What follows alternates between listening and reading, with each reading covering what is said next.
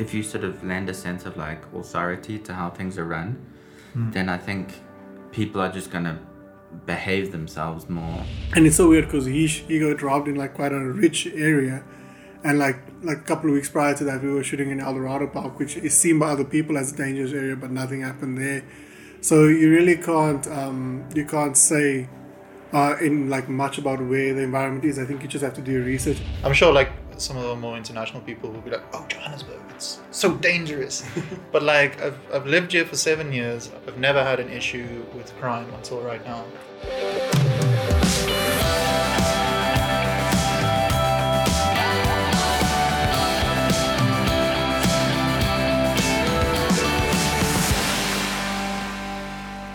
Sup! I got injured. Hey everybody, and welcome back to Department Spotlight, which is the show where we speak to our friends and colleagues about their experiences in the South African film industry. I'm Yaku. And I'm Mark. And I'm Kalen. Today we are going to be talking about sort of how this whole business happened. I got injured, for the people listening. Very badly injured. And then also we're going to be talking about safety on set.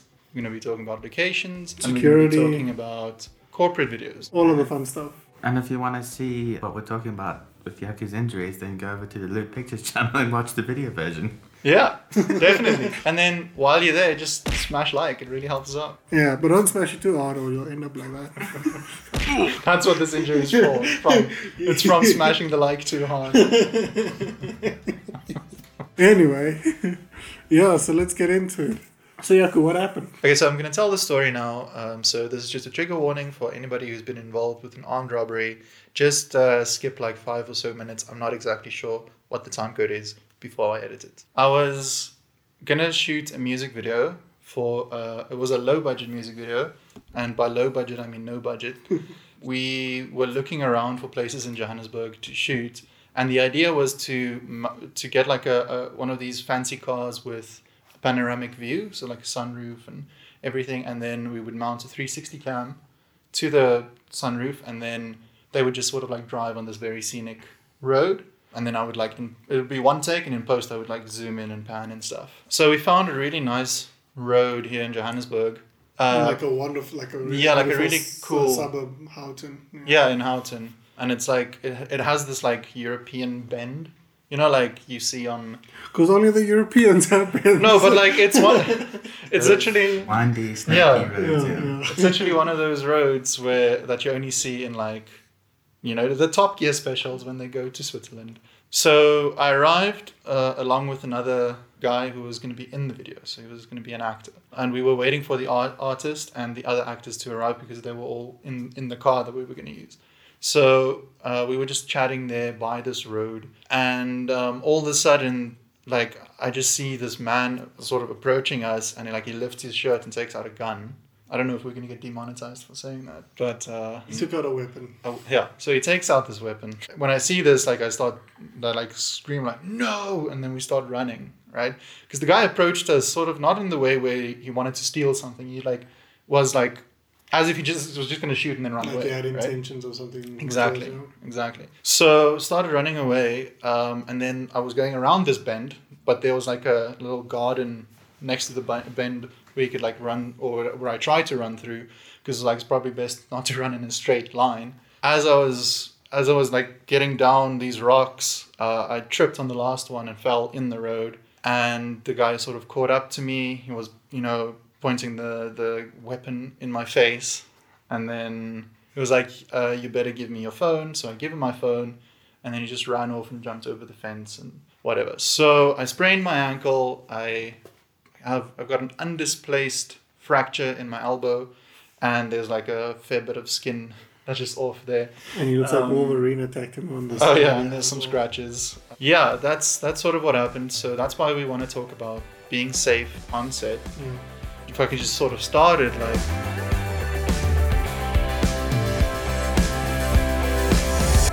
this wasn't even one of those moments where I thought we were being unsafe, because we hadn't started yet. All the cameras were still in the car.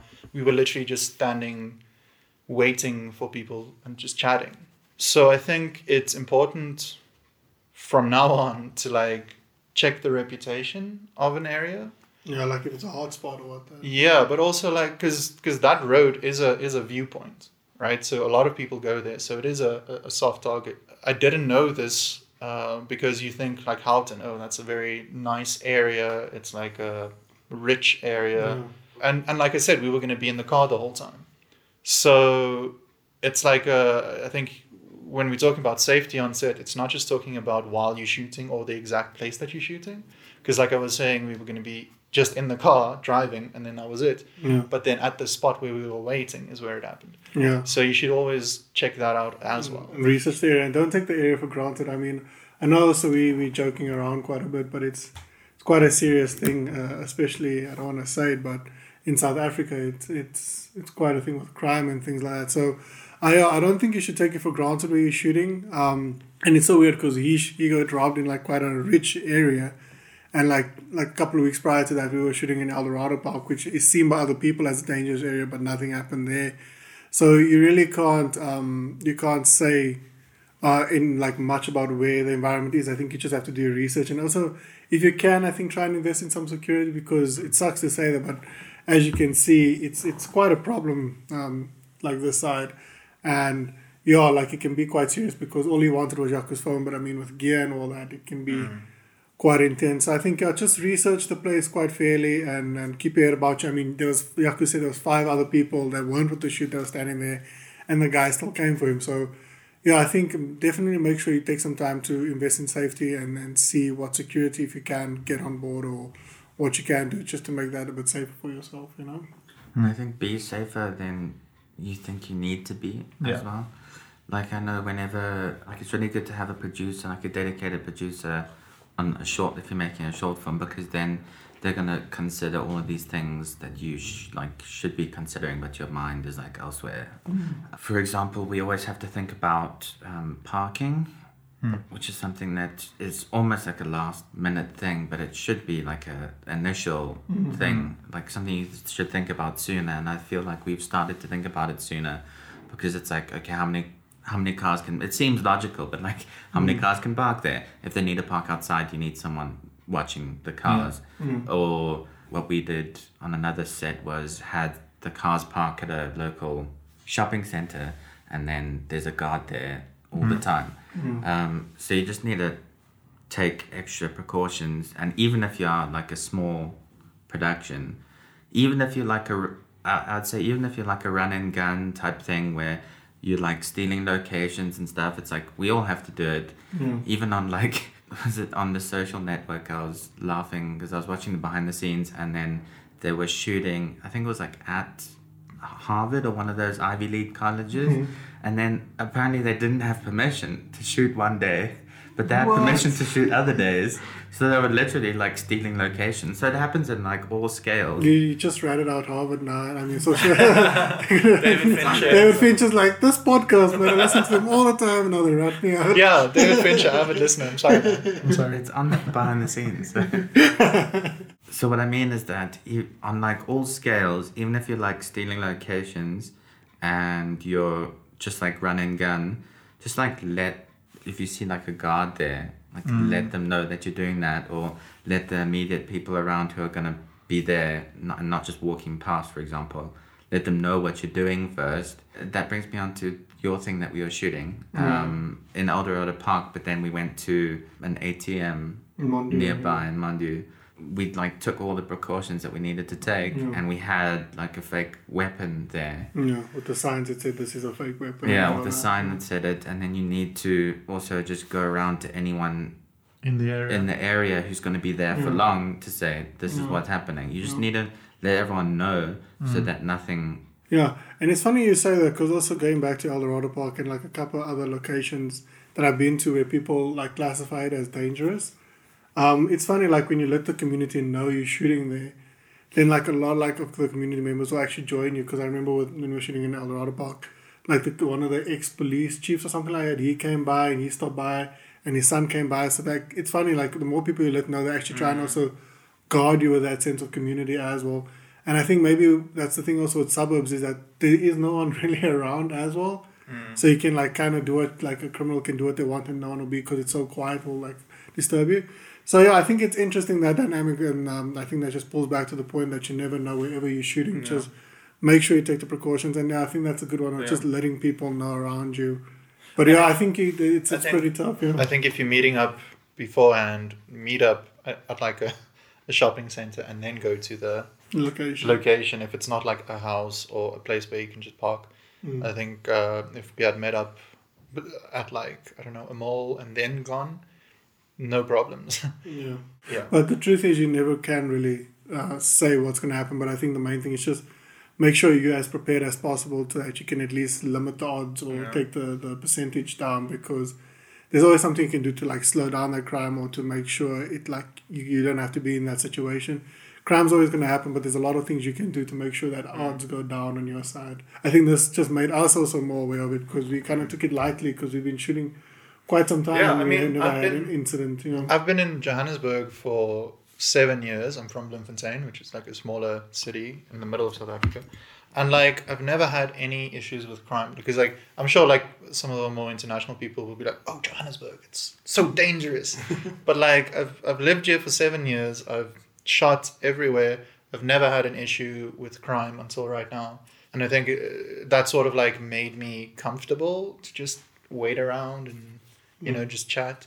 But you should always be aware. And I think that applies to every city. Like, you can be, it doesn't matter how safe your city is, there's always poor people, there's always desperate people. You know, at the end of at the end of the day, the guy probably needed to pay for something or get food. And you said the guy also was worried about your safety as well. Oh yeah, actually, after he took my phone and I was just lying there in the road, because obviously I was struggling to get up, he was like, get out of the road.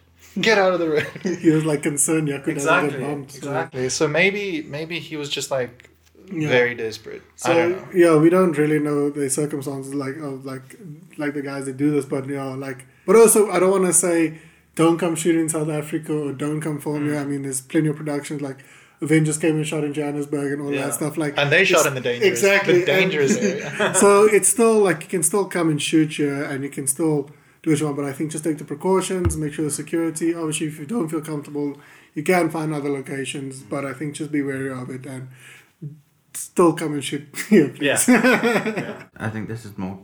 We're speaking more directly to like lower budget production. Like obviously high budget productions, they always have security and also like mandatory. But I think what we're saying is that even if you're a lower scale production, that's still a consideration that you need to make. I think anywhere in the world, to be honest, like because you're not only guarding against crime. I don't know, like if you sort of lend a sense of like authority to how things are run, then I think people are just gonna behave themselves more, you know what I mean? And it's just gonna be a generally like safer environment if you like create that environment. And I think also I've been on a shoot with a couple of guys that also have said like don't be afraid of the community members, don't like isolate them. Like a lot of times like when he goes out and he speaks to them and he tells them what they're doing, then he can like get them involved on the shoot, or he can get them like on the next shoot, and then it just creates this nice environment that people that's also in the area, they're just looking out for the safety of the film. I mean, look what happened with Humble Pizza Pie, where the people were shouting us, but that's because they didn't know what was happening in the street, and then just the one community member that we did let know, he was kind of then defending us. So I think that communication is key. We were just to expand on what Kaylin was saying, because the movie hasn't come out yet, Kaylin. So we were shooting stealing locations, and it was just like people running in a street. For that one, we were like very conscious of what's the area like and whatever, and we know there's like constant security patrols around there, but we didn't let anybody know that we were shooting, partly because we were scared they were going to say just no, also because I was afraid they were going to be like, okay, it's 20,000 rand or whatever. So but again, we did make sure that there is security, and that area just has security, it just has patrols the whole time. But then one part of the shoot, most of the shoot is just silent, but then one part of the shoot, the guy's like yelling, and then this family just came out there and we're like, what are you doing? And then we're just like, no, we're just shooting a short film. They're like, just let us know. And then he let everybody know. Because apparently they were going crazy on the group chat and all of that in the community.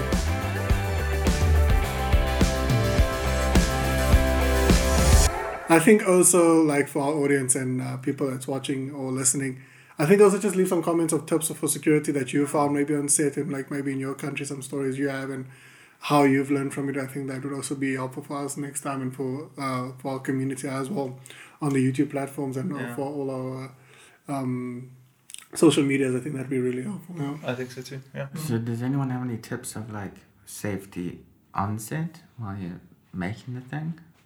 Because I know there's like grips and electrics. They have like protocols and all that. Yeah, I mean, there's the standard stuff of just like, if it's not your job, don't touch the equipment. I mean, because like you say, grips and cinematographers, they've got these lights, they've got the dollies, they've got these heavy things. And like, if you're not an assistant to that department, or if that person, the grip, doesn't tell you like, hey, can you help me out with this thing? Just do it like this.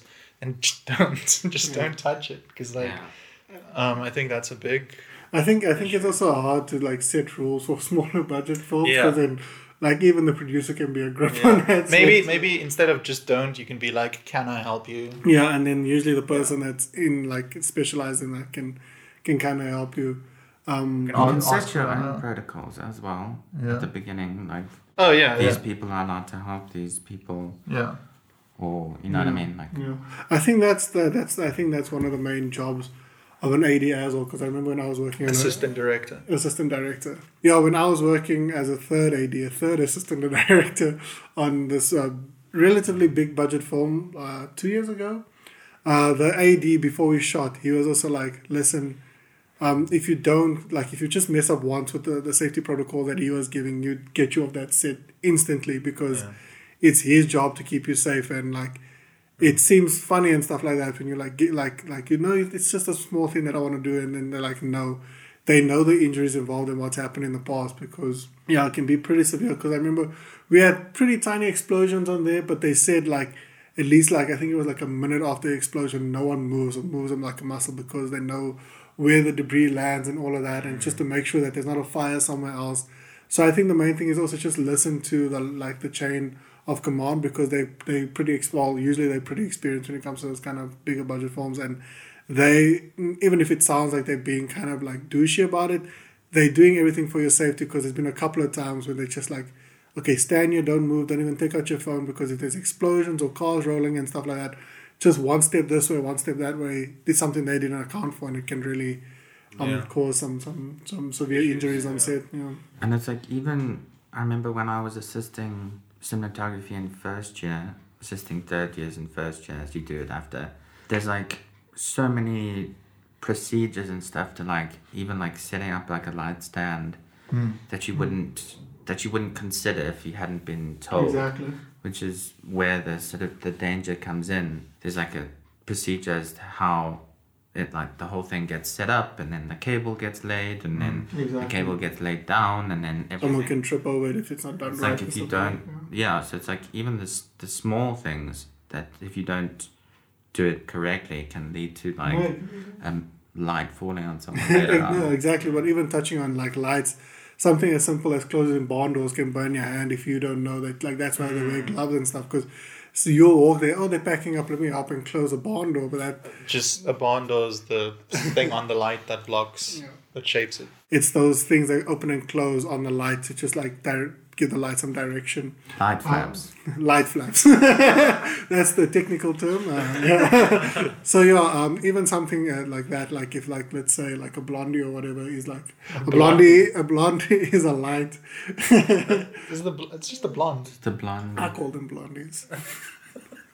Anyway, like if that's standing up all day, those things can get pretty hot as well, and that can literally burn your skin. So I think make sure you first ask someone who's in charge of that department, even if you're just trying to be helpful. I think it's a really important lesson to learn. But I don't know if there's those kind of protocols also when it comes to like corporate shoots as well. Like, I mean, it depends on the budget, I guess. Smaller budgets generally have less safety procedures because there's less things that can go wrong. I think most corporates, if it's just like a talking head thing, you just tell the employees of the company who are not filmmakers, you're like, okay, listen, step away. This is the circle. This is where we are. You just stay on your side. Yeah. I think also though, like you'll get those corporate shoots also that's like where you have to go to construction sites and things like that where they then tell you. Yeah, that's the opposite because then they have to tell you. Exactly, and then you have to make sure you wear the hard hat and all that. So I think just like it goes in like even with like when we talk about short films, like even with corporates, just knowing the environment you're shooting in, researching it and asking questions and communicating because especially when it comes to like shooting stuff for construction sites, even if you're just doing like drone footage and stuff and you think you're pretty safe, you could be standing in an area that they might want to throw some concrete in or something like that. So I think communication is key no matter the set, even from short films, big budgets to corporates. I think knowing the environments, communication and all of that is pretty key to where you're filming, you know. Yeah. Yeah, I think also like how you're going to shoot it is also a consideration if you want to go for a sort of, if you're getting like B-roll sort of handheld type approach and you want to sort of move around, it's about asking and telling people like where you want to move, you know, how you want to, and it's like, oh no, you can't actually step there because like X, Y, and Z or something. It's just, I think like clear communication just stops things from going wrong. And I think just going back to corporate shoots as well, those kind of shoots is usually like one person on set. But I think what I realized when I was shooting with you recently is maybe just try to get an assistant with you. Because there was a couple of times when we were shooting with the gimbal and I had to walk backwards and I couldn't really see where I was going. And it's nice to just have someone behind you guiding you where to go because accidents can happen on something that small as well. You could literally like trip over a chair or something and you could not just damage gear but you could injure yourself quite a bit. And I think so I think with any shoot also maybe just try to make sure there's someone with you that can just look out for you when you like too stressed to think about anything else. Yeah, because I think there is this thing about people trying to just be one-man bands, especially now, because you can do it pretty easily with the equipment being so small and cheap-ish, but then you're like, oh, I'm going to keep all this money because it's not a lot. But then it's definitely worth paying somebody to come with you, and then you can still keep most of the money, but then just pay them something because it is very, very valuable. I've done quite a bit of these like one-man shoots, but then the reason that I brought you along was because I was injured. You got injured, yeah. But that just opened my eyes. So obviously, yeah, because then we learned there was so much more shots we could do, like the Passover and all that. Yeah, we did this thing over a wall. It was pretty cool. Yeah, so I think just try and make sure you got an extra person with you. If it's just one person shooting, if it's just you, make sure you just have that extra pair of eyes and extra pair of hands with you just to make sure you're safe. They can even give you some really cool suggestions for shots and stuff like that. So I think that's pretty interesting to know too.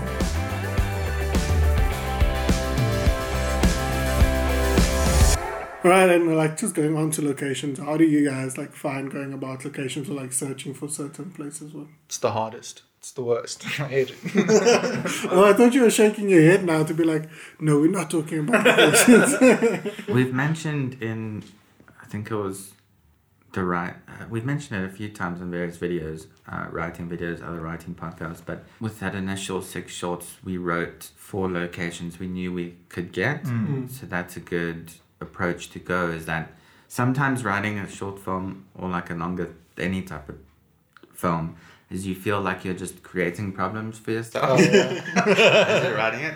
So maybe be cognizant of that, of like the location that you know you have access to, and then write for that location and give yourself that restriction of like, no, we aren't going to go out to this location, and then you think like, oh, that's gonna like ruin my creative vision. But then we've said before that restrictions inspire creativity. Going on that, like even when we wrote Public Engagement, right, we wrote it for a park, but that's sort of like, so we wrote it for a park because we shot Malamila, shout out Malamila, to also be shot in a park.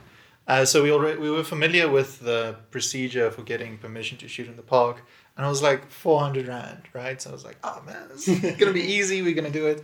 But then what I didn't take into account was we got it for that price because we were students. So then after we had written, we've cast, we'd done the whole pre-prod, we sent in our documents and they were like 20,000 Rand for one day. And we're like, what? Yo! And then we were like, that's no, like a 99% discount that they gave you. so then we had to like tell them, no, we're like a small crew. It's a low budget thing. And they were like, okay, so there's not going to be any like trucks and you're not going to have dollies and stuff. We're like, no. It's going to be us and a gimbal, a shoulder rig. That's about it. And then we spoke to them, whatever, and then they came down to 5,000 Rand for the one day. But even then, we wanted to go back for 40 minutes just to grab some shots, and the security guard would not let us in. We had to go speak to this lady who was like in charge of bookings or whatever, and then she would not let us shoot. They were like, you paid for your day, you did your day, it wasn't raining, you're not allowed to. And we're like, 40 minutes, it's like 2 shots. Eventually we got in, we just pleaded and begged, and then she let us in. That's also like sometimes a good form of payment. It's just begging, man. Yeah. When you have no money, just beg. Okay, so for my personal experience, recently I've started writing on a feature script, and I was talking to the producers about the writing process and all of that, and they literally said to me, no, like, so it was like, I had to like flip my mindset. Like, it's so funny with short films versus like feature films. They said, no, don't limit yourself now. Write what you want to write. Like, write out everything the ideas, the big ideas you have. And then us as producers will come back in later and telling you what we can and can't do. And then, like we always say, for people starting out, write for what you can have. Like, restrictions are always good. But then it's kind of interesting once you step up and you can finally get some funding for feature films, that you kind of have to flip that mindset a bit and be like more confident in the locations you want and trying to say, this is how we're going to do it. Because, I mean, look at Leon the Professional, where they wrote the scenes and then they like shot in like 3 different cities to make that apartment look like that. I mean, those are the budgets they can have. So when you don't have the budgets to kind of make your dream be known, like in those locations and what you see, I think it's pretty nice, and it's pretty like, it's like a cool learning experience to write for what you know and for what you know you can get. Because like Mark says, like, the restrictions make you so much more creative, so that eventually when you do step up to features, you like you'll find that you have this toolkit that you can just bring out in case it's needed and stuff like that. So when they do say we can't build this, you'll be like, okay, cool, I'm used to knowing what I can write for. This is like the backup I know we can get and stuff. Okay. So I think that's like a pretty interesting mindset I've learned to like flip between the two. And for me, it was just such a shocker for someone to be like, no, write what you want to write, then we'll work around what you have. And so I think that's pretty interesting, like when it comes to short films and low budgets versus something that has some more money for them to work with to find those locations. So I think that's pretty interesting for me. Yeah, taking that like short film mindset into feature I think is really important.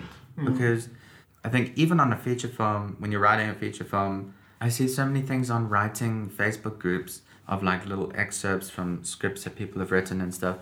And they're just jumping from like location to location, and like suddenly we're here and then we're there. And that's also like, you also have to think from like a story perspective, like, what does this location mean? Like, and do we need to go to another location? Like, no, we don't. Why can't it happen here? It literally can.